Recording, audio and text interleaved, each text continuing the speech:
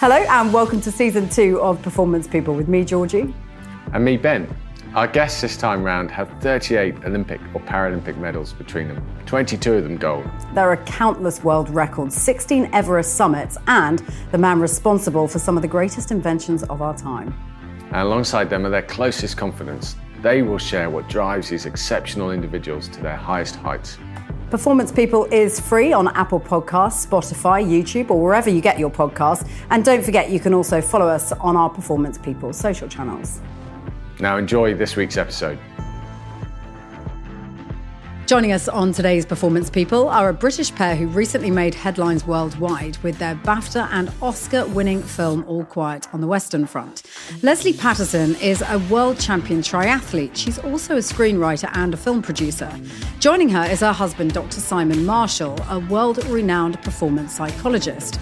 Well, these two Performance People have been busy conquering the world of sports, and they now have their sights firmly set on Hollywood too. What makes me feel like an insider is how strong my why is.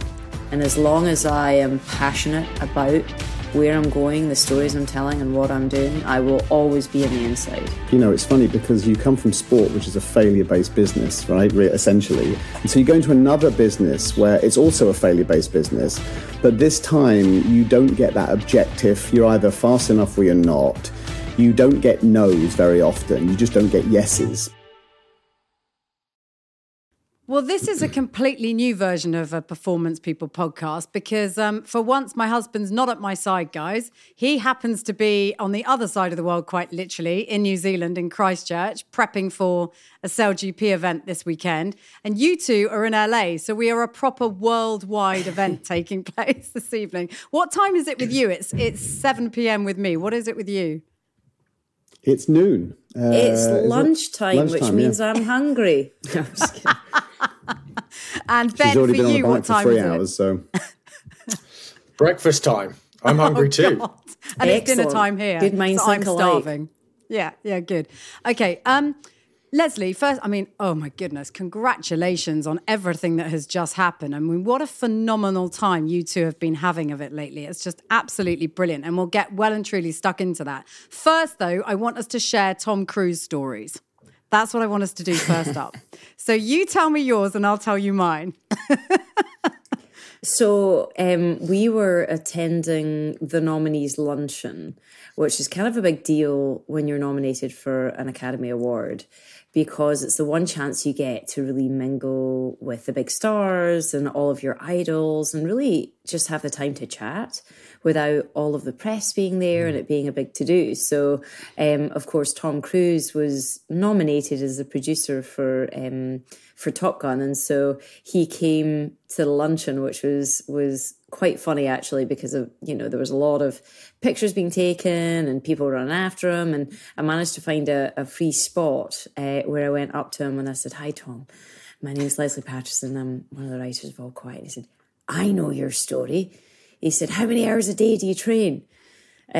So, of course, I got very tongue-tied, not expecting at all he would know who I was. And, just said, I have to train about 3 or 4 hours every morning. He said, me too. He said, "It doesn't matter what I'm doing. I still managed to fit my training in." So that was our little bonding moment. And then he was off being bombarded by a million other people. See, this is the problem because I think we're of a similar age, and we probably both grew up on sort of Top Gun, Jerry Maguire, Risky Business, Cocktail, all of those. So for us, he is this ultimate Hollywood megastar, isn't he? He has that persona and that character. Ben and I had the fortune of bumping into him at Wimbledon last year at the tennis championships. And do you want to tell the story or shall I tell the story, Ben? I still can't quite get over it, so I think you better tell it. No, well, what happened was there was a collective group of people that obviously wanted to have their photo taken. And I was a bit like, oh, this is a bit cringe. Let's not go down that road. And then before I knew it, I was in the line where that was taking place. And I couldn't really back out because at that moment, it would have been probably perceived to be quite rude. So I kept going, and unbeknownst to me, that also in that line and alongside me was going to be Ben and another sort of sailing hero of Ben's, a chap called Russell Coutts. and who's won the America's Cup countless times. And so we find ourselves in this lineup with Tom Cruise, and there's sort of me standing on the left-hand side, then there's Tom, and see, we know each other so well now, then Tom, and then there's Ben and Russell. And we had our photo taken, and we sort of parked that moment and all were pleasant, and then walked away from the moment. And it was some weeks later when we were back at my mum and dad's in Hertfordshire in the countryside. And Ben looked over at the fireplace and thought, what is that? And Mum, I'd sent her the photo, obviously, of us with Tom Cruise. And she'd cut out Ben and Russell Coutts to one side of the photo and framed Tom and I. Positioned it really neatly hilarious. On the fireplace. And Ben's never forgiven her ever since. So that's our Tom Cruise moment. But, you know, that's as far as it goes. Oh my gosh. Well, I tell you what, he loves athletes. He loves the pursuit of excellence. He loves anybody that's driven, I think. So if I get the opportunity to meet him again, I'd definitely dig into that whole side of his training, how he still recovers from things, what he does. And I think you could really connect, you know, beyond the surface stuff. We're holding out that hope, for sure. We are.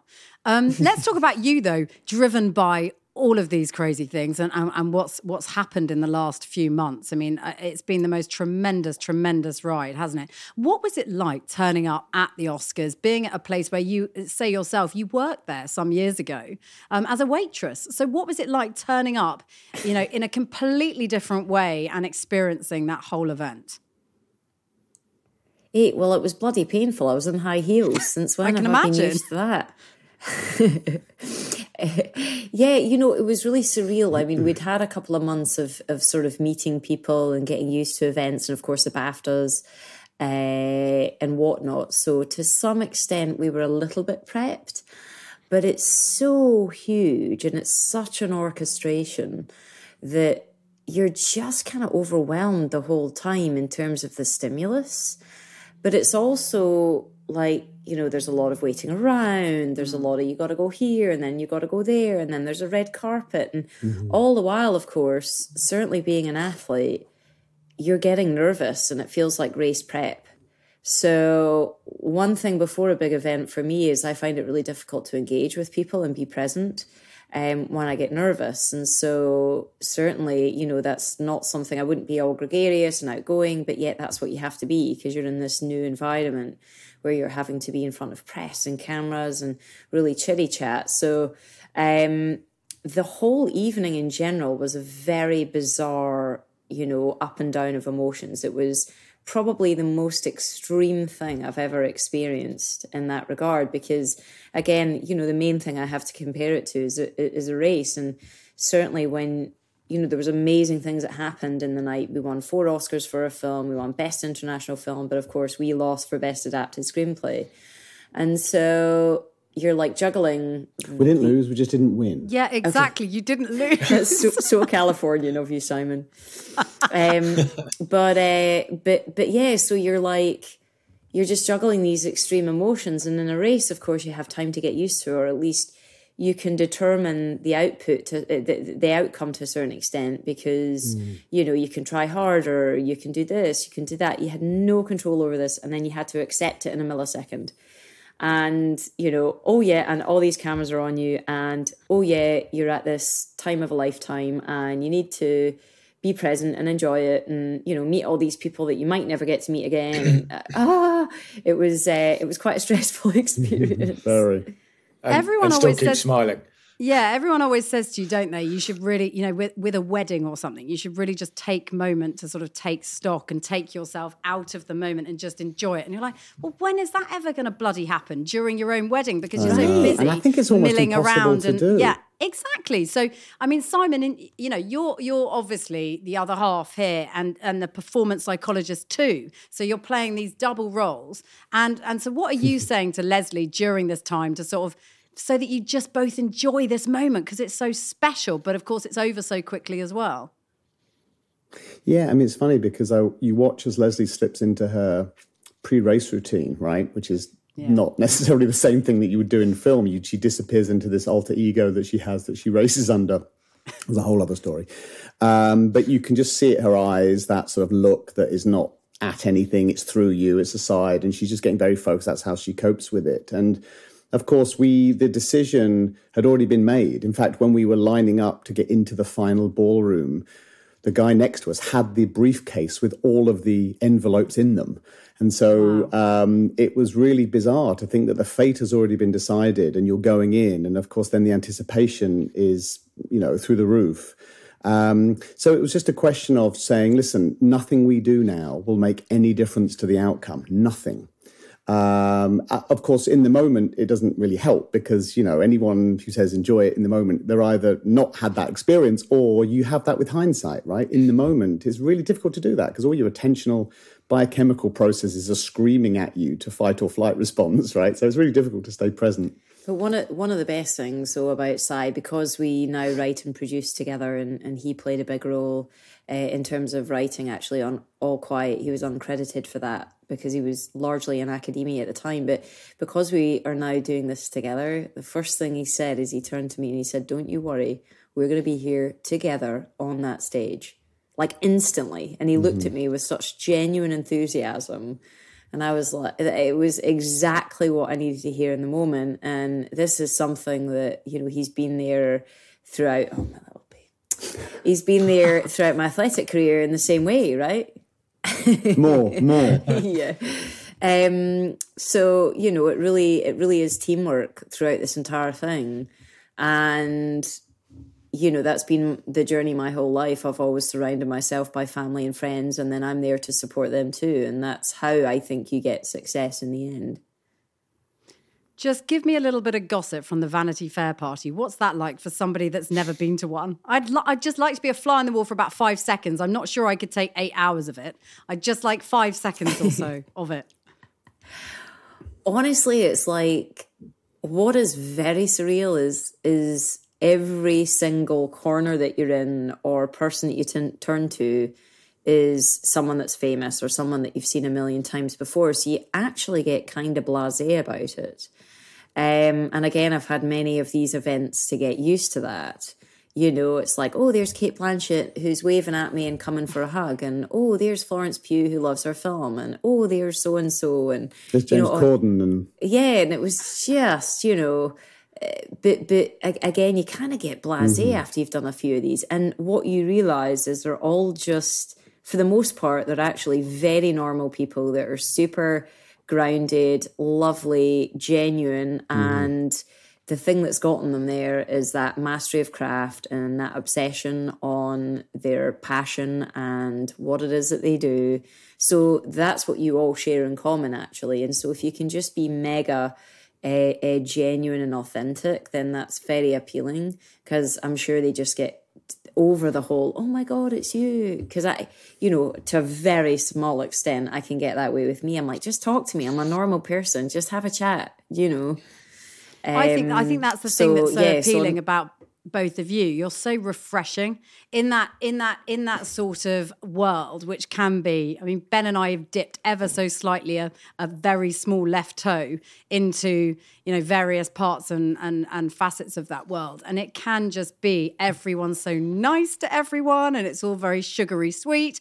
And actually you just want someone to be blatantly honest. And if they don't want you for a job, just to say, sorry, no, the answer's no, as opposed to, oh, we'll call you next week. It was a great interview. You just want that sort of honesty. You two in this world, how are you navigating that? Because it can be very, very sugary sweet, can't it? I think it's really tough. It's funny because you come from sport, which is a failure-based business, right? Essentially. So your relationship with failure or feedback or however we want to couch it is already fairly well, it should be by this point anyway, being in it as long as we have, fairly somewhat healthy. And so you go into another business where it's also a failure-based business, but this time you don't get that objective. You're either fast enough or you're not.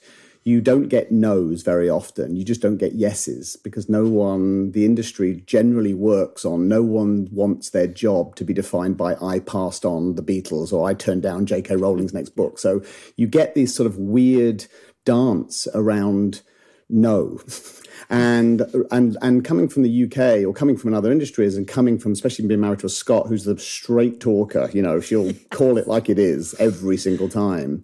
And it's a strange industry, but I think once you figure that out, it becomes a little bit easier to do that. And I think that the training in sport and mine just helping a gazillion athletes who are competing at that level, you realize that the psychology behind it is the same. Everyone has the same insecurities, or not the same. Everyone has insecurities. Everyone is trying to ultimately hates rejection. Everyone wants to be beloved by their peers. And so it's still the same DNA, right, behind all of this, whether you're well known to millions of people or you're holding a boom mic and no one knows who you are, but you're in the industry. It's the same stuff. And that's probably been the biggest realization for us. I just wanted to ask, going back to the Oscars night itself, did you, on that point, was it interesting? Did you see that vulnerability in some of the people that, very famous people, but suddenly Yes. they're under the pressure as well? Did that come across? Yeah, definitely. So after our category, I'd gone to the toilet, and you only have a certain amount of time, so you can't really make it to the toilet and back again before they shut the auditorium for the next section. And so I was standing outside, and they have a television and you can watch it. And I was standing beside Martin McDonagh and Phoebe Waller-Bridge, because they're a couple. And I knew Martin already from kind of the circuit, and he's absolutely lovely. And I just turned to him and I said, "This is really hard." And he said, "I've been nominated 3 times. I've lost 3 times. Let me tell you, I know how it feels." Mm-hmm. So, it was really lovely to kind of have that interaction. And everyone was very genuine about it. I think maybe it's probably the hardest for the actors, probably. But, you just have to, I guess, be honest about it. There was many tears the next morning. I talked to people about it, but then at the same breath, you have to sort of be very grateful for having a film made, which is virtually impossible, for having a good film made, and then a film that goes on to garner this kind of attention. And what it is, I think you always kind of come around to the work itself and what drew you into this industry. And Simon and I are so passionate about our craft and telling stories and having an impact with the stories that we tell. This has now given us an opportunity, and it's opened doors, and we're now having great meetings, and we have lots of wonderful things in our future. So, and this is a start for us. So, what an amazing start. So it takes a few days, but then you find the positives in that, and you find a way to kind of repivot it and say, okay, you know what? I'm going to be that, we're going to be back there again. Yeah. And I think that, particularly because film is, all the arts, they're subjective experiences, right? What's good and bad or welcome, unlike sport. And so what the sense is of the people who have kind of been at that level have really said is that, getting nominated, I know this is probably a rationalization as well for not winning, but this is, I think this is true. And this is how they tend to think of it. And they told us about it, is that getting nominated is really the award. Who wins out of those nominees? It becomes a sort of a popularity contest. There's a whole host of reasons that go in to why, you like that wine over that wine, or that piece of art over that piece of art. And then there's no film in any of the nominee categories of the nominees that is bad, or they're all incredible films that have been elected there by their peers. And so that really is and you get that, Oscar nominated writer, you have that moniker for the rest of your life. And so it's a privilege, and you've got to kind of not get too absorbed and down in that moment, because it really is quite incredible. So we are now coming out of that little, we didn't, and now we're kind of on the other side of it. I mean, guys, you won like 7 BAFTAs and 4 Oscars, and we're talking like there was a loss here. I mean, I know that there was this moment that you absolutely, of course, you wanted to win adapted screenplay, and I completely understand. But isn't it fascinating, the psychology of this? Because we're talking about it, and Lesley, I remember seeing your BBC interview the next morning, and you used the word gutted, and I thought that says so much about who you are as perfectionists, as people, and what you want to really achieve, that you would use such a word in the context context of what you have achieved. And I suppose that also comes a little bit, and I suppose you can tell us more about this, but from this sport background that you have, because we do live, I mean, Ben and I absolutely live in that world, he more than I so, but because I'm his partner, that does flow over into this, driven by this sort of need not to fail, this real compulsion to, it's not really about the winning, it's more about the not failing at a thing. Is that the same thing that you both feel? Does that resonate with you? Yeah, definitely. I think it's just that mark of approval that you've achieved some sense of greatness. I think is a big thing, and probably for this award specifically, it's more about what it allows you to do in the future, because we've been on the outside for so long. And it really is that kind of industry. When you're on the outside, you're on the outside, and it is impossible to penetrate. And once you're on the inside, all of these doors suddenly fly open for a short amount of time until you prove yourself again. And, you're sort of thinking, well, hey, listen, if I'd won that, that would have bumped us up even more. So I think it's more about the opportunities that it allows you to give, because you get scared. You get scared that the door is going to close and you're going to be back to where you were before, thinking, how do I get in? It's the weirdest industry. How comfortable are you going to feel with being on the inside? You talk a lot about growing up and feeling a little bit on the outside and being the sort of girl in a team of rugby boys and being the only girl in that team that ended up winning the Scottish Championships at 10 years old, and then not having an outlet as a girl to continue doing that. So you, to me, are like this absolute rallying for the everyman person. So what's it going to feel like to be on the inside? Is that going to feel strange? You're going to have to keep reminding yourself of who you are? Do you know what? I'm really comfortable with it now, and I think that's taken years to get to this place, because being on the inside and being really around the top people in the business, what I realise the most is their excellence in their craft, their passion and their drive to tell amazing stories, to make amazing films. It all boils down to their why. And so what makes me feel like an insider is how strong my why is, rather than my status. So, that's how I feel comfortable. And as long as I am passionate about where I'm going, the stories I'm telling and what I'm doing, I will always be in the inside. So, and I think that projects a certain amount of confidence, not arrogance, because I've got so much to learn. Simon and I both do, but that's what I love. I love to learn. So I don't care. I'll happily say, I don't know, I don't have a bloody clue, or, oh my God, I have a great idea, or, oh God, I'm having a really crap day and I just, nothing's coming to me on this whatsoever. Because that authenticity of vulnerability allows you to sort of excel. So I think I'm at the point in my life, and, I'm in my 40s, Si's in his 50s, we've had previous careers. So it's like, I don't think I can be much lower than I've been, or that much higher, and everything in between. All I care about now, and all I think we care about, is finding amazing people to collaborate with and having experiences. Life is experiences. I want to be in different parts of the world, working with different crew and different producers and directors, and maybe even directing ourselves down the line. And, there's all these exciting things. So, yeah, I think maybe that's what appeals to people about my personality, is I kind of lay it on the table, and I don't really care like what you think of me anymore. Not to say that I don't care, like I respect your opinion and I want to listen to people if they have constructive criticism. I don't mean that, but I kind of know who I am inside myself. And, I think as well, if you act, this business can be dishonourable. There's a lot of issues with that and the way that people treat other people. So I think if you stay true to being honourable to other people, helping other people, that's a huge passion of mine. People that are on the outside, forming a team to really sort of mentor other people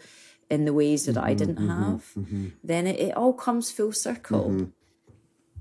Can I ask you a question? It'd be great to hear a little bit more about your future plans. But just on the point, I mean, this is obviously Performance People podcast, and some of those challenges you were talking about. And I know you've written a book on the sports psychology, but can you talk a little bit about some of the techniques that you might use, someone listening to this podcast might use on the back of some of the challenges you've been through? Maybe I can start just with a general where you kind of stick your flag in the sand for any performance, which is this growth mindset. I'm sure you're familiar with this, and this stems from the psychological work of a few researchers, Cal Dweck, among others. And it's the notion simply that how you think about abilities or talents, they're not fixed in time. They're sort of fairly flowing, moving targets. And so when you try and get into the wonders of this sort of beginner mindset, I'm not good at this yet. And it's the yet part that's really important for how you tackle things, because many people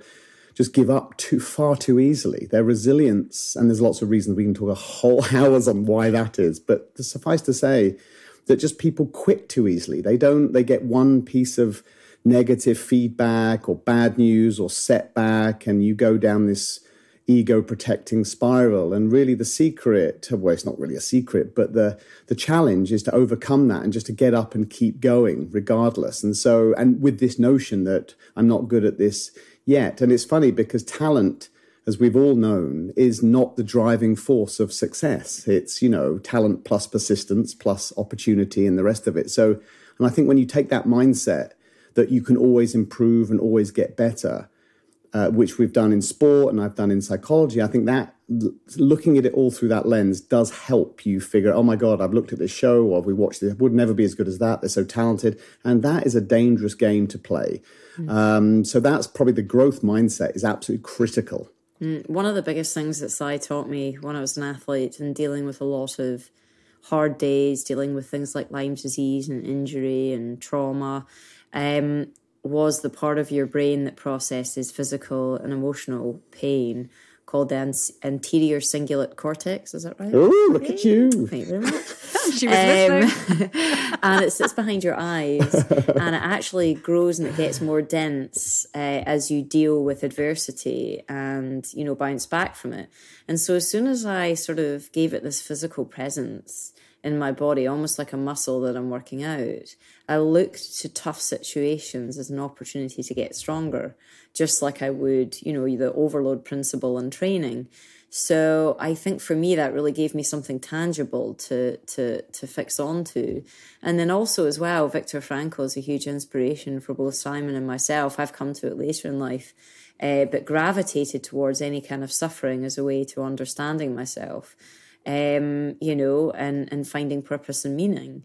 I've spent my life doing that from a very young age. I loved pain and suffering.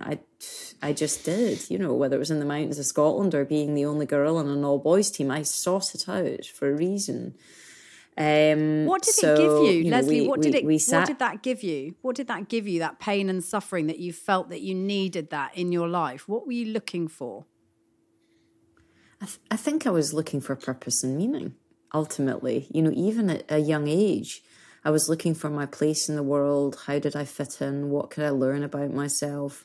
I was looking for some kind of deeper understanding of where we're all at. And again, I remember just profoundly being moved running up through the mountains in Scotland at a very young age. And I struggled to fit in, with the girls and what have you in the traditional ways of doing things. I was very much, a contrarian. I did not like shopping, or sort of boyfriends or painting nails or getting drunk. I always wanted to do the opposite. And I was a very driven, committed, goal-oriented person. So I wrestled with that, like, why was that? And my hours spent sort of suffering allowed deeper introspection into sort of who I was, I guess, and the darker sides of myself and the lighter sides of myself. Because pain opens up vulnerability, and through that vulnerability comes some kind of beauty. And certainly being Scottish, being British, we're not as open with our emotions often. and yet I'm a very emotional person. It's really actually curious because I think about it a lot in terms of my upbringing. My mum was a very emotional person, always crying, and I find that really difficult to be around. And then my dad was the absolute opposite and would get very frustrated with her. And so throughout my athletic career, my dad used to always say, "You're too emotional, Lesley." So I think I quashed a lot of that. And yet my art allowed me to fulfill that emotionality. So, I both use sport to calm me down and neutralize my over emotionality. But then also it's a way to feel. Mm-hmm. So it's like a weird kind of, juxtaposition for me. Mm-hmm. It's really interesting, isn't it, actually, when you look at different people's experiences and what gets them to the place that they're at. In terms of your journey that you've been on to get this film made, I mean, you talked in an interview when I was doing some research on this, that you're an impatient person. How can you be an impatient person? This took 16 years to get it to where you wanted it to be. I mean, that takes extreme patience and resilience and determination and all those things combined. I mean, what was that journey like that you went on? I mean, Simon, were there times where you thought, oh, Jesus Christ, this is just too much like hard work? Or did you just always just have that thing of whatever happens here, this is going to get made? This is an absolute focus for us both?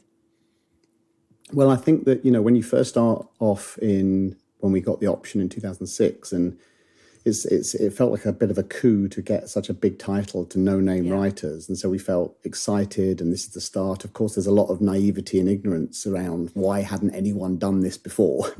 That was the first clue, right? Now you know. But then... Right. So then as we went on, of course, I'm always looking at life through these psychological lenses. And so you have these sunk costs, right? You invest in time and money into this option. And as the years tick by, it becomes harder and harder to quit. This is the gambler's fallacy, right? It's because you've got so much in. And if we pull out now, everything is gone. Everything is gone. And so you stay in for the long haul. And I wavered sort of around year 10. I was like, oh my gosh, we're not wealthy people. And we're like, is this worth it? And then I think what we came to the conclusion was, and the subtext of that is Lesley came to the conclusion and then convinced me, and then I believed it too, is that Sounds firstly, familiar.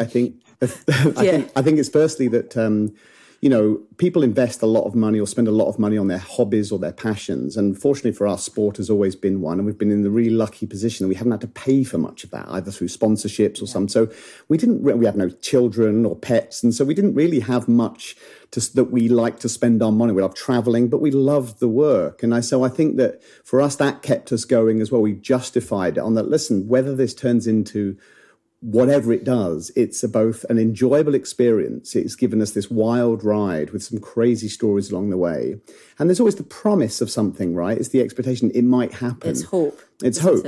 And that kind of kept us in. And so, we sort of found this relationship with it, but the project did have 9 lives. The number of times that it was almost dead in the water and then salvaged, given CPR because a producer came out of the woodwork or so on, or it was quite incredible. And so now when we look back on it, it seems like madness. But at the time, you're just, it's just this now. What do we do next? And so for Lesley's patience, she is impatient. But here's, I think, let me see if you agree with this, because the way that she deals with it was not so much, she didn't see it like patience. She said, okay, that's a no. What's next? So it was always goal-driven. You're moving the goalposts, or you're just keeping focused on the horizon. And so that looks like patience, but it really isn't, because you're just going, no, next. If you keep doing that, your impatience actually is getting you through the 16 years. You'd be a fool to she's just going to find a way around it, right? She's just going to find a way around She is. She's the most driven person I've ever met. I do. And I mean, I've been the same in my athletic career. When I've been injured, when I've been sick, I've found ways to get it done. Whether that's, hopping on the right leg because I can't use the left, or swimming one-armed, or, doing just ridiculous things. But I kind of get a kick out of that. But I think, again, if you're driven by your why and your passion, right, I only would have to go and see a beautiful film in a theatre and be moved to tears to think this is worth fighting for. Because when we spent almost a year researching, in order to write the screenplay, adapt the book, we dug into things like trench war diaries, the historical context, the war in general, which is the most devastating episode across the last, several hundreds of years.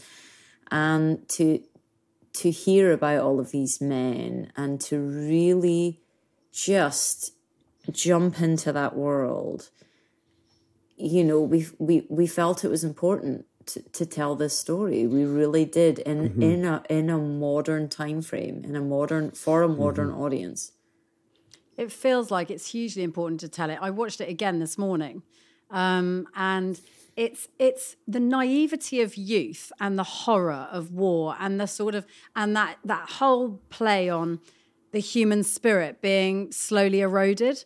That it is like an incredibly connected piece that really does. It's incredibly moving, and it's one of those films that you take away and you keep replaying it. You keep thinking about it again and again, and different parts of it and different thoughts come to you about what that would have been like in that time and how it would have been. And I even just recall speaking, and I suppose there's many people who have this experience, but speaking to grandparents or great grandparents who never wanted to ever talk about the war and never wanted to discuss it, whether it be World War II or World War I.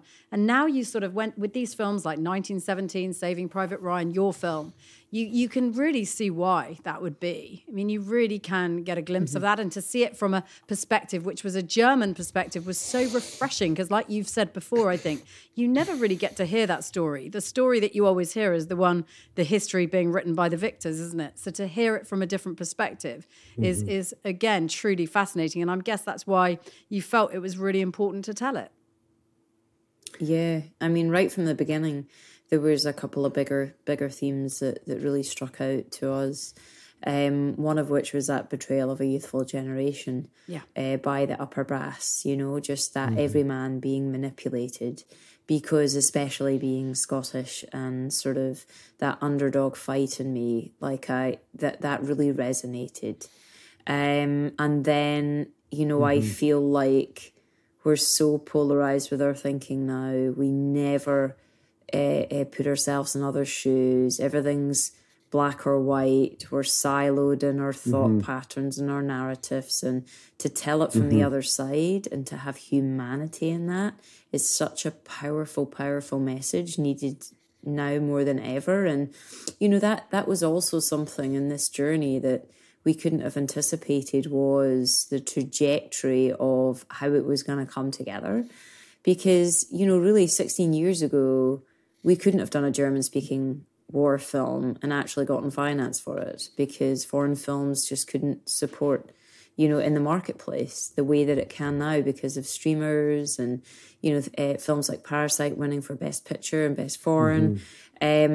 And World War I was not a popular war to cover 16 years ago, because everything was American-centric in terms of cinema. And, of course, America did not play a large role, so everything was World War II. So, timing is everything in this industry in terms of the impact that you potentially can have. And so when Ed in Malta, our producer and director, came along and said, we'd love to do this in German-speaking language film, it just made perfect sense. And it was the perfect timing for it as well. And what Ed did, because he's a co-writer as well, he infused it with this German sensibility that is so profound and such a wonderful thing to be a part of, to try and understand someone else's culture that you had never been aware of before. And one of the biggest things for him was that Germans feel this huge sense of shame about the wars, given their history, and also that there cannot be a hero in their war films.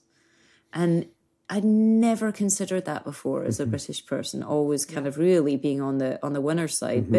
But furthermore, through our research, really understanding, because we're not taught this, what we did to Germany, what we forced them to pay in the reparations and the impact that had. Now, it's not to say that Germany weren't at fault. Of course they were. But what does that tell us about how we treat our enemies? And can that be a message? Can that raise a discourse for our future? And these are all important things for Simon and I moving forward in terms of the stories that we want to tell and the impact that we want to have. It always starts with a foundational, greater thematic essence. a question, a statement, something that we want to raise that can relate to the issues that are going on in today's society, or for us personally, that other people could relate to. And I think this is what, when you go into film pitch meetings or you meet with executives or studios, you obviously have the question of what's it about, what's your film about, or what's your pitch about? And then you'll get a second, usually a follow-up, but what's it really about, you know? And that can often take you off guard because you're like, well, I've explained the plot and the characters. No, but and really what they're getting at is the underlying sort of moral, thematic spine of the story that hopefully not just generalizes to people outside of people who have experience of what you're filming, but it's about something that really goes across sort of culture and is contemporary as well. So having some humility, having some sense that we're all sort of victims, I mean, in terms of those soldiers on both sides, that there are egos at play on both sides. There's no right, good, bad, evil, great. Heroes are not like that. All of our heroes are flawed anyway. And so that I think really does resonate. So any story that we get attracted to, we try and unpack it right down to the bare bones of what's this really about. And so with no mention of the story at all, could you really tell us in a nutshell what this sort of moral question you're asking and then what your answer is to it in the film? And I think that's a really good place to start from because that drives how your characters act. They take light as you start writing, they become... like they actually step out off the page and tell you what they should be doing next because you spent so much time with them in your heads, right? So they start to dictate the story as well a little. So I think if you don't have that thematic spine underneath what it's really about, it's really hard to do that. You just end up with a plotty script that you forget about within 3 minutes of leaving the TV or the movie theatre. So that's really interesting because also, do you feel now that this film has been made, it's been celebrated, it's admired, it's reviewed by its peers, and it's won awards, is there a sense of loss now? Because are you grieving for those characters you created, that you made, that became so personal to you and so emotionally tied to you? Is there almost sort of this grieving process now? And then I know there's other things in the pipeline. I know there's other things you'll want to do, but the impact that this film has made, not just on you both, but other people too. I mean, it must feel like a sort of a long goodbye. Yeah, definitely. After so many years spent on it, for sure. But I think like any race, like any athlete, again, we'll come back to that because that's, I think, what's made me able to deal with this kind of stuff. It's you delve into the passion of kind of how can I make myself better for the next one? And, why am I driven to do that? And what does that next one look like? And, we only have to sort of spend a couple of days brainstorming on other stuff or meeting with people or getting into other stories. And before you know it, you're in that world. And that's the beauty of storytelling. You jump into these worlds and you are so immersed that it can help deal with that sense of loss. And I think to a certain extent we're ready to move on from it because that was a journey that was a weird one because it wasn't really us together. It was mine to begin with, and Sai came on, and he wasn't really credited. Then, it was sort of a challenging journey for both of us emotionally, and now we can step into this new career together as a team with our own production company, and it's like that line in the sand, like, okay, we're ready. I hope you're ready for us because we're ready for this journey together. So come on then, give us some gossip. What is next? Yeah. So we have 3 written scripts that we're doing what we call packaging. So getting cast and directors attached to, or some of them have directors already. So one is set in the Scottish Highlands, and it's a psychological thriller. Set between World War I and World War II, about this married couple that are on the run from what we don't quite know. It's all very mysterious and sort of deals with some mental health issues. There's quite a bit of action in it, but it's a very a deep emotional journey as well as it being kind of an action-oriented thriller. So that's one piece we hope to shoot this year. So we've done that as a more contained film so that we can be hands-on with it, because we were executive producers as well on All Quiet, but didn't get to be as hands-on as we wanted. So now we really want to get, quote unquote, in the trenches of filmmaking and be on set every day and really sort of learn the process a little bit more. So that will be this one. And then we have another one set in Ireland in the Travellers community, which is like the gypsy community in Ireland. And it's a beautiful story of unconditional love between a father and daughter. And, you know, it's kind of based around bare knuckle boxing a little bit as well. And it's a real gritty, think The Fighter or Warrior, one of those kind of films. So we have an amazing director for that called Richie Smith, who did The Siege of Jadotville for Netflix, that had Jamie Dornan and Mark Strong in it. So he's very talented. And that's one. And then we have an amazing historical epic set in Ghana in 1900 about a queen mother who raises an army of 5,000 warriors to fight off the British. And that's a true story. And so we've teamed up with a lot of people from Ghana and also Nigeria, and we have a potential new African partner we're bringing in. So we've got like really diverse, and then we've got a TV series we're developing on the military side with some Navy SEALs, because curiously, a lot of my training buddies in triathlon are actually Navy SEALs, because the Navy SEALs recruit from triathlon. And quite a few of them are actually in the industry. So yeah, we've kind of teamed up to do this military TV series. So just lots of really exciting things. I think that's part of the fun of it, right? Because you get an opportunity to just, you know, port yourself into these worlds that you would never have experienced or know much about, and you live and breathe them, whether it's, you know, turn of the century Africa or, you know, as the Navy SEALs got started in the beginning of the Second World War, and it becomes your world for months on end.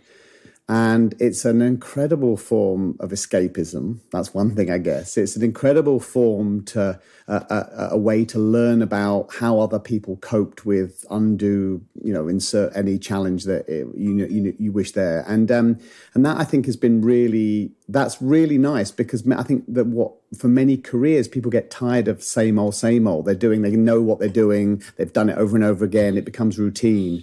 And there's obviously competitions or new, circuits and so on. But the essence of what you're doing stays the same. But that really isn't the same in film, even though you still need a script and packaging. When you're actually creating worlds or adapting worlds and following these people through their journey, it appeals to that kind of 13-year-old in all of us, right? We go on this journey with them, and it's incredibly powerful. And being able to connect with people on an emotional level, because if there's one thing I've learned in psychology, is that it isn't rational thought that changes minds and hearts, right? It's emotion.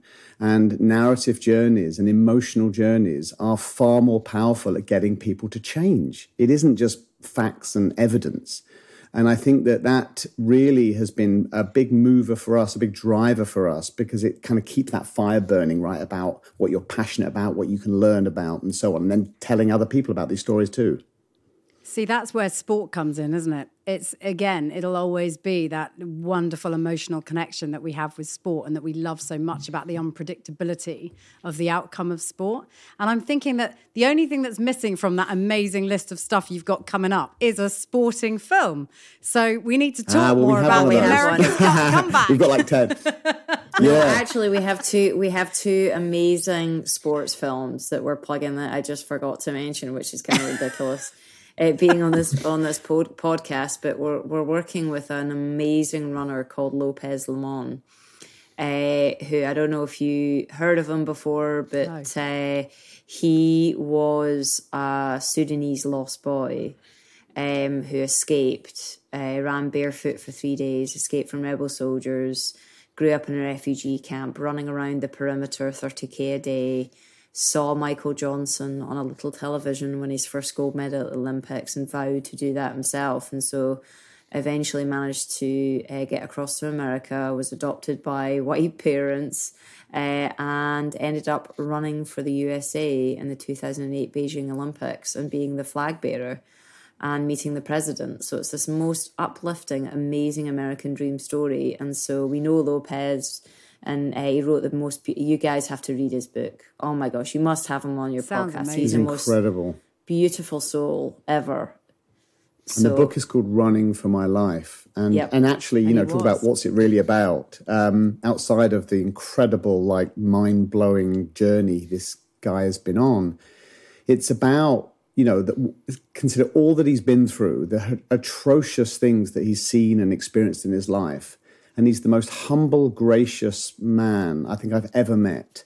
And so how do you find a sense of purpose in life when you've gone through that much dark suffering? Again, this is the hallmarks, the thematic spine, finding meaning in suffering or finding meaning in your work or through love or whatever sandbox that you have. And to come out of that, not jaded, with no chip on your shoulder and just still positive is just remarkable, And then giving back, he now obviously goes back to Sudan a lot and to help his neighbouring his villages and so on. So it's just a heartwarming, uplifting story that's really amazing. And then we have another story which is more, we always love sort of thrillers, like Bourne type thrillers, that are a little bit more sophisticated. Yeah, and so we wanted to write one with a backdrop of sport. So we've kind of written half of this script that's really a combination of sort of Black Swan, if you remember that film, the tortured soul of the top 1% of the 1%, against with a sort of with a thriller type, Bourne type feel to it about genetic modification. So it's and gene doping in sport. So it's all the things that we love. And I think, again, it's not about a sport movie. And even Lopez's story is not a sport movie. It's about how sport is an arena that shapes character, that shapes motive, teaches you lessons, forces you, kicks you out of your comfort zone, whether you like it or not. And then you're forced to reevaluate and make sense of the world and piece back together your identity, what you want out of life, and how you get meaning from it. And those journeys for us are the most powerful because we can all relate to some extent that many of us are having crises of like, oh, is this what I want to do? Or what should I do next? Or everyone seems to have a passion. What's mine? I don't know what I want in life. And these sorts of questions, these deeper existential questions, which if they wander into philosophy can get awfully, I can't be thinking about that. I just get on and do it. But if you just scratch the surface a little bit to understand how your values connect with drive, it's really powerful stuff. And so for those stories, I mean, really that we're telling now, they reflect both our athletic and our psychological sensibilities, right? That's the DNA of all the stories that we're writing. So here's a question. Actors talk a lot about having to go when they're in a character role which requires them to go to a dark place. And some take that method acting approach and really go to that deep, dark place and can be impossibly hard to live with during that time. And, everyone's on that journey with them. When you two are writing and you have to go to a dark place, does it change you as people? Does it change the dynamic in your relationship? Are you able to switch in and switch out? I mean, how do you sort of make that work? I think because we've been married for so long, we know each other's little choose your words carefully. Yeah, we know each other's little ways. I mean, I would say that my exercise and my sport is a way to rebalance if I'm at all out of balance. I only have to go and work out for a couple hours and all of a sudden everything's tempered for me. Or I can self-analyze or just see things in a different light. And then I equally know when sort of size in the writing phase, what that might look like. He literally, when we've written scripts, he's sat there with, like a blanket over his head. And when he's really into it, and he's writing all hours of the day and night, it's just, I'm not really going to be able to connect with him, and that's fine. I get it. I want him to be in that space because that's how we come up with great stuff. So, and you just know you'll come out at the other end and we'll have those moments together again. So I think it's just knowing each other's personalities and when you're both in different phases of that and just kind of being supportive rather than being combative. And I think that ultimately comes down to ego, right?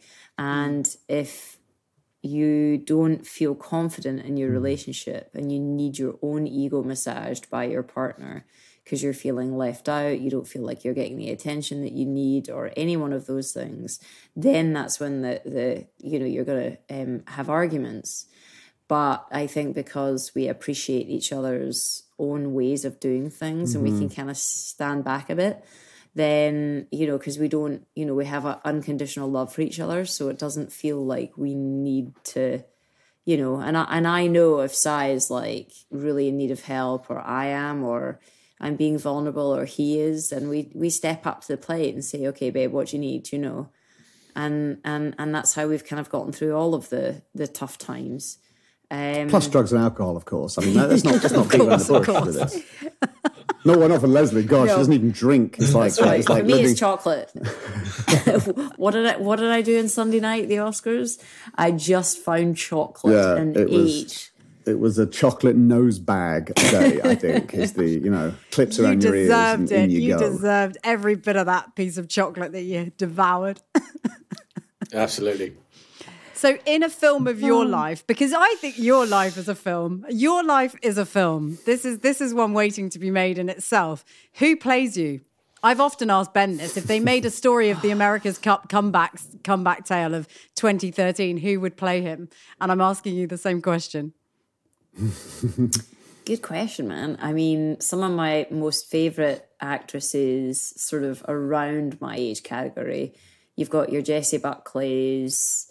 She's one of my favourite actresses of the moment. I love Florence Pugh. Just anyone that isn't afraid to sort of be gutsy, I suppose, and show that vulnerability, right? And there's some amazing actresses right now. There's a great Scottish actress that I'm getting the pleasure to meet this week called Karen Gillan.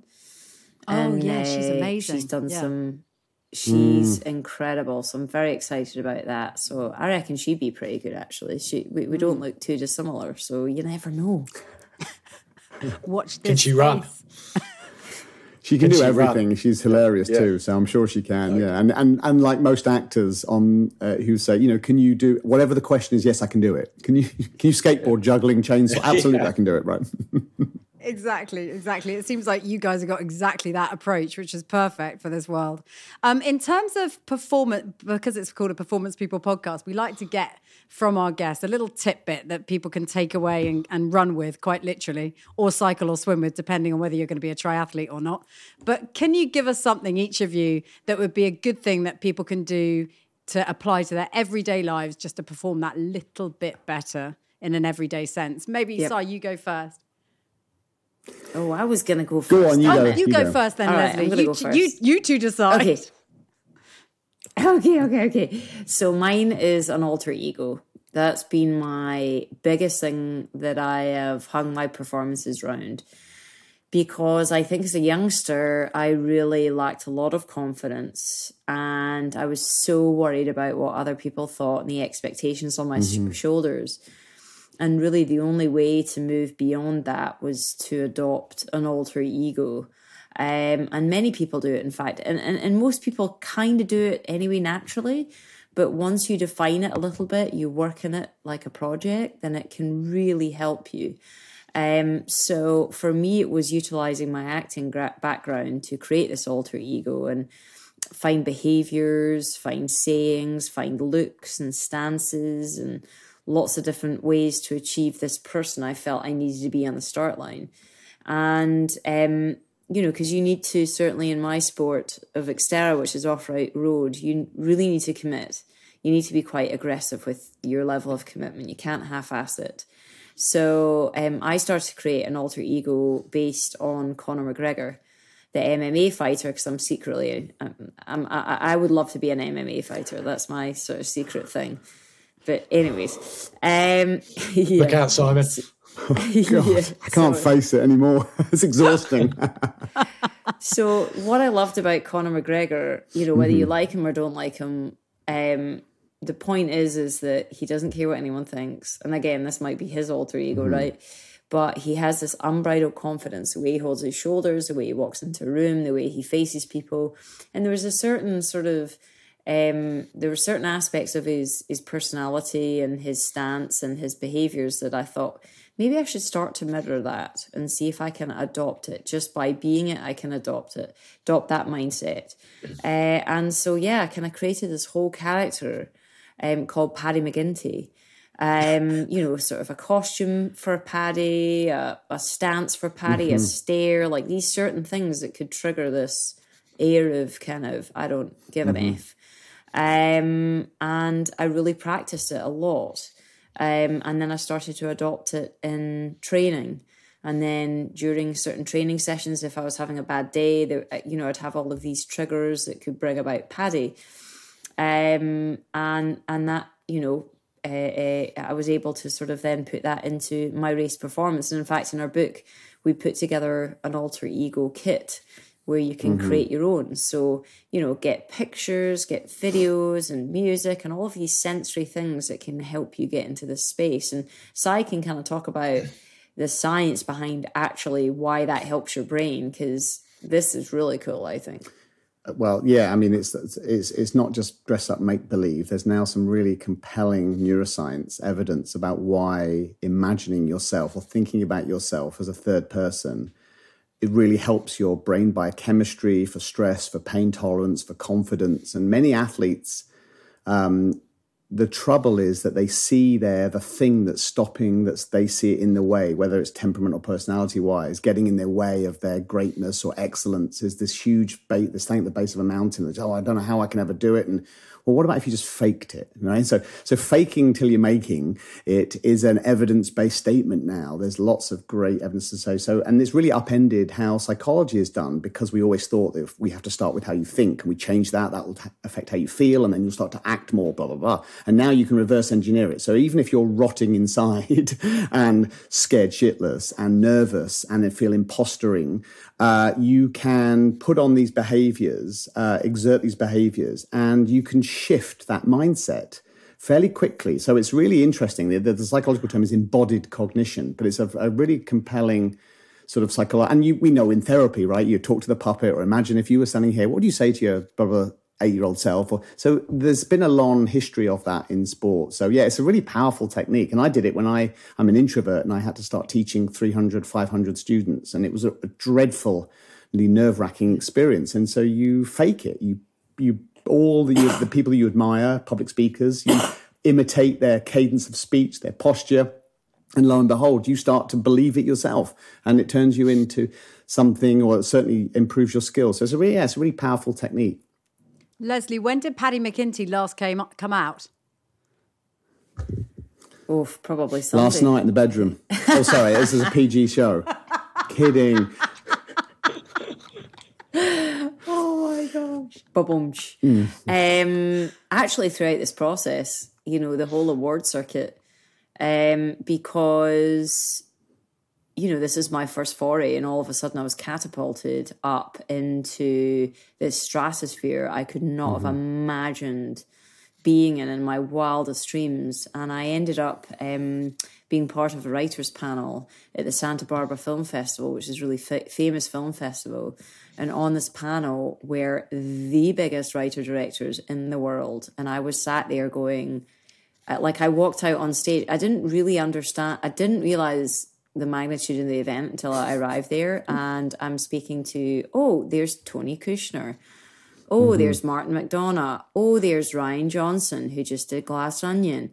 And then who's the Nobel Prize winning? Oh, yeah, the Japanese author. The Japanese author that wrote Living, who's a Nobel Prize winner. And it was just lined up on the stage. Todd Field as well. And I'm like, oh my God. And I'm sat there just going, this is my first film. And I thought, no, shoulders back, engage with the audience, be authentic. Doesn't matter what people think of you, just believe that you had, you have the right to be here, and, all of those things. And yeah, that's definitely when Paddy came out. And where did the name come from? Because, I mean, when you're asked if sort of what would your porn name be, it's sort of, isn't it your mother's maiden name and your first cat's name or something? Yeah. Which makes me Bagpuss Harding, which is a bit worrying. Oh, that's fantastic. That's amazing. Yeah. Oh, I think mine was Penny Clarendon. That's quite good. That's all right, that's nice. But Paddy doesn't sound like a good one, does it?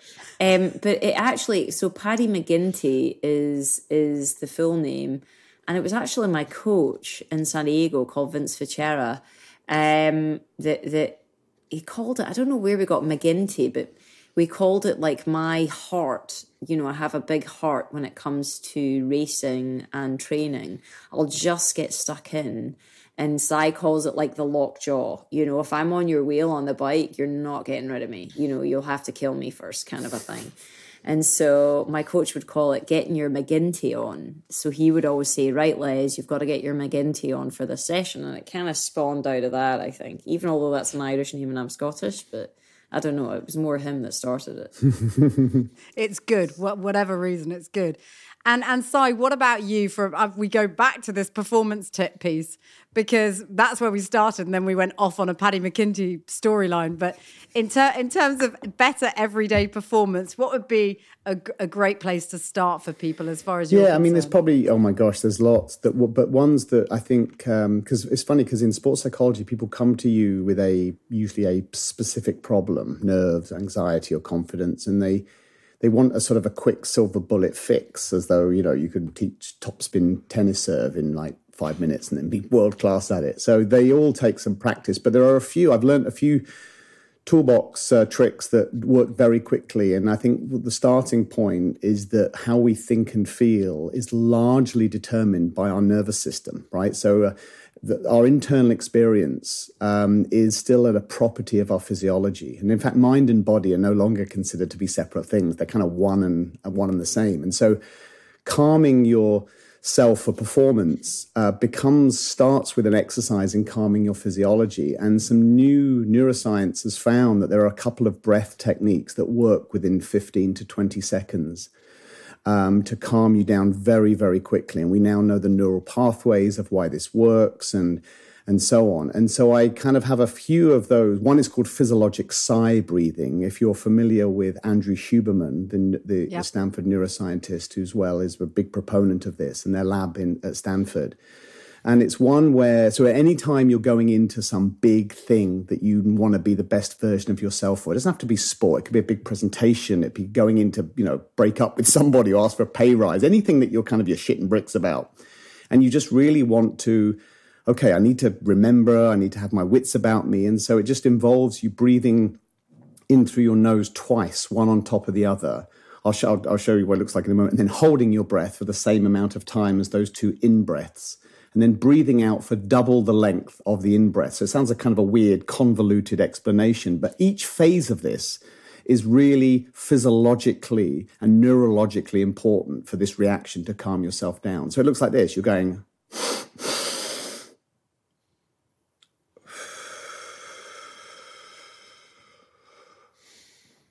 And if you do that twice, after 3 times, you don't get much more of a benefit.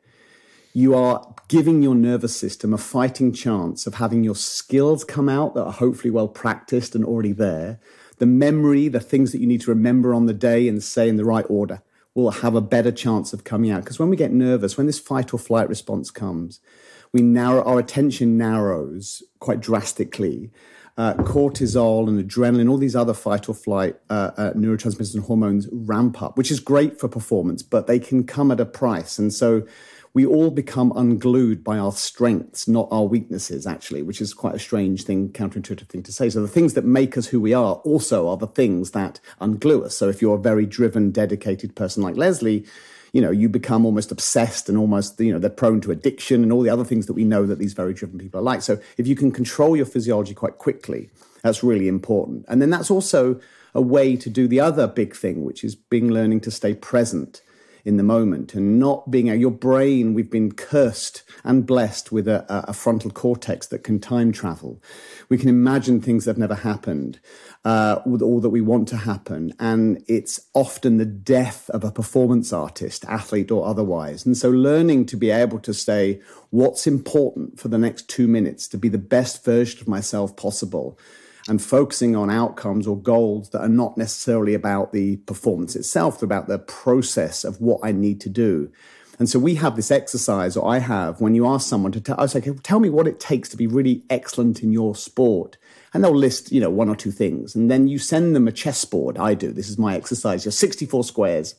Okay, I want you to fill up every square with something that you can do to be better 0.25% better tomorrow or next week. And that thing that you write in there has to be measurable. So you have to know at the end of the thing whether you did that or not. And they get to about, square 17 and they're like, okay, make sure that I've got custom shoe or whatever it happens to be. They're going into the weeds and they run out of steam. And the exercise is teaching them, because what you're really doing is training a process focus to see how no matter what the circumstance, there's always one part that you can control. It might just be effort and attitude, but then there's always something you control. And sticking to those at all costs is the way that you have great performances. And so I think that it's a combination. It's really difficult to do that, be present in the moment, if your nervous system is so jacked up. So those things in combination are really important. And that's where it leads into things like meditation is also incredibly helpful for athletes. Never mention the dreaded M word, because their eyes will roll back in their head and they'll tell you. So you have little ways of talking about the essence of what meditation is and why it works without mentioning the word meditation. God, I find all of that so fascinating. That little bit of info comes at a time in my life where I can really apply it. I found myself the other day in the back of a cab and for no apparent reason getting a little bit of a panic attack. And it's completely not who I am as a person, and I couldn't attribute it to anything. And the same thing happened to me in the dentist chair about 3 weeks ago when I felt I had to get up off the seat, which I would never. I normally would say, just pull yourself together. What the hell do you think you're playing at? And instead, for some reason, I have no idea where it's come from, but this anxiety play is becoming a bigger feature, which never was a feature before. And I've dealt with so many more adverse situations than that. I don't know where it's come from. And those techniques that you've just spoken about, for me, that's a little bit of gold dust actually to take away. So I've really found personally, because I dealt with a lot of anxiety and depression and panic attacks throughout my career, and especially with different health issues. And I think the most important thing to understand about these responses is that they do have a physiologic component. Yes, it can be social, environmental, historical, all of those things combined. But the fact that they have a physiologic component is understanding what in your physiology could potentially be causing those outbreaks. And so I've been down a very long path with a lot of different, what we call over here, functional medicine or root cause medicine doctors, getting to the root cause as to why you have the symptoms that you do. Is that symptom anxiety, panic attacks, depression? Is it a sore stomach? Is it a hormone issue? Whatever it is. And what you find is that there's many things going on in your body physiologically that we might not know about. And of course, there's a huge movement towards understanding things like the gut microbiome and the gut-brain axis. And some of my most profoundly anxiety driving moments were when I had very, very bad stomach. So digging into other things that might be going on in your body to impact that. Not to say that there isn't, again, genetic issues, social issues, but I guess my point is that your body is a system, and whether you're looking at it to improve performance or improve health or well-being or joy or life in general, is looking at every single piece of it. And again, I think probably that's why storytelling we're gravitating towards now, because we have so much experience in lots of different fields, as you can probably tell, whether that's health and wellness, whether that's psychology, whether that's the people that we interact with through sport and through our other careers.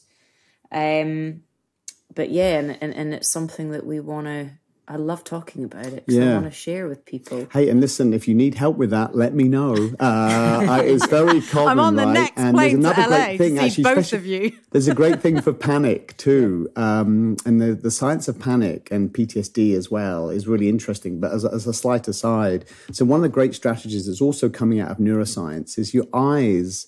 We know that, we all know that 80% or whatever the statistic is that of information is processed through our eyes, but your eyes are a little window to your fight or flight response as well, because your eyes are actually part of the back of your eyeball. It's called the neural retina. It's part of brain. It's indistinguishable from brain tissue. They only pop out of your skull, in in utero. And so there are these neurological hotlines to amygdala and all the fear detection centers. And when we get stressed and nervous, it's really interesting what happens to our focus. I mean, our visual focus and our visual field. And so there are these inbuilt Mother Nature designed mechanisms to calm us down that we have studied in animals and humans, but we never do them volitionally because we just, they're built into us naturally.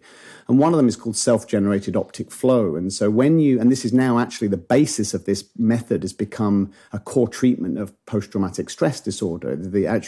One of the techniques is called EMDR therapy, eye movement desensitization and reprocessing therapy. And it's an evidence-based therapy. It's really, really powerful. But for everyday people who aren't PTSD-ish, or they're just nervous and anxious, or they're feeling panicky, it's that when you are feeling stressed, or you'll be able to have the hindsight, the foresight to recognize that you're in this moment and you're spiraling down, is to force your eyes to track from left to right and right to left across the horizon and move your body through time and space. And all this means is that you're moving through time and space, and you're scanning the horizon. You're looking left and right, not up and down, not at a phone, not at something small, not foveating to some little thing that you can focus on.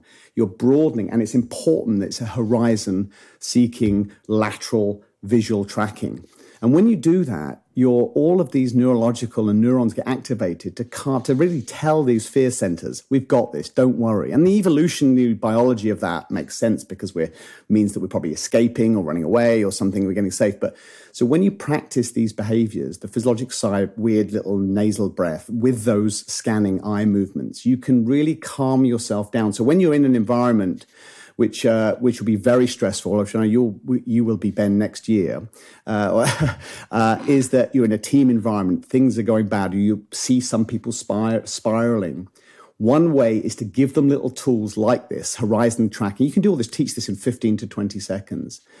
Or the little breath. They're incredibly powerful for resetting your nervous system. Formula One drivers do this all the time, and you have 100 milliseconds to know whether someone's in your rear mirror or not. You don't have much time to process it. You have to have little things that you can do in the moment. You don't have to sit, lie down and play Enya and listen to a drumming circle. Fucking that won't work, right? So things that you can do in the moment when you're stressed. This is why Navy SEALs now that are taught, surgeons, public speakers, they're really powerful. You got that, darling. That's fascinating. Yeah. Well, I've learned more in the last hour, I think, about this topic than in a lifetime. So yeah, that's exactly how I feel. I feel like we need you both in our lives moving forward. I'm not sure I can get through tomorrow without either of you in my life.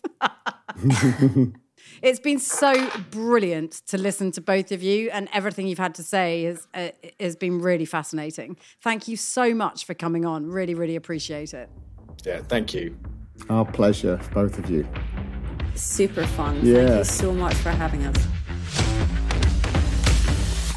Wow. Let's try and dissect that, because that was, I think, quite possibly, we've had some incredible people on this pod, but that was a fascinating discussion. And, Lesley, with all of her, experiences in sport and triathlons, Simon and his expertise in psychology and sports psychology, and then pulling that all together with the success they've had, and now most recently in Hollywood.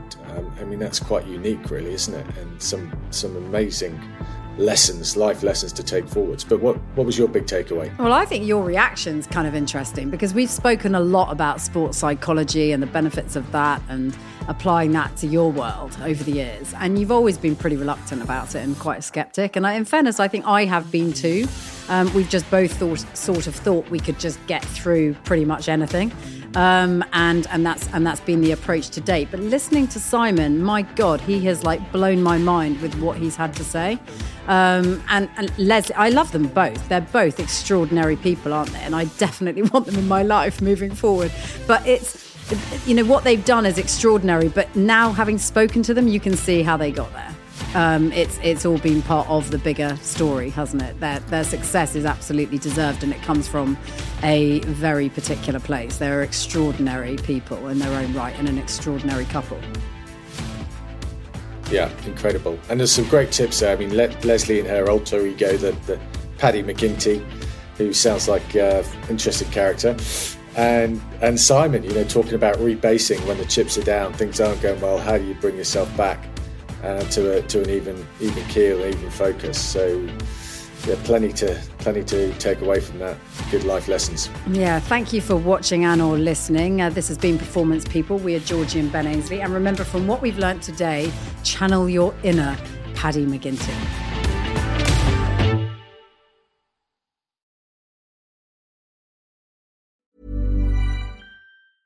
Have you ever Googled your own name? Prepare for a shock because your personal info, including addresses and phone numbers, is all out there. It's all harvested by data brokers and sold legally. Aura is a personal digital security service that scans the internet for your sensitive information and provides a full suite of privacy-enhancing tools. For a limited time, Aura is offering listeners a 14-day free trial at aura.com/safety. That's AURA.com/safety to learn more and activate the 14-day trial period.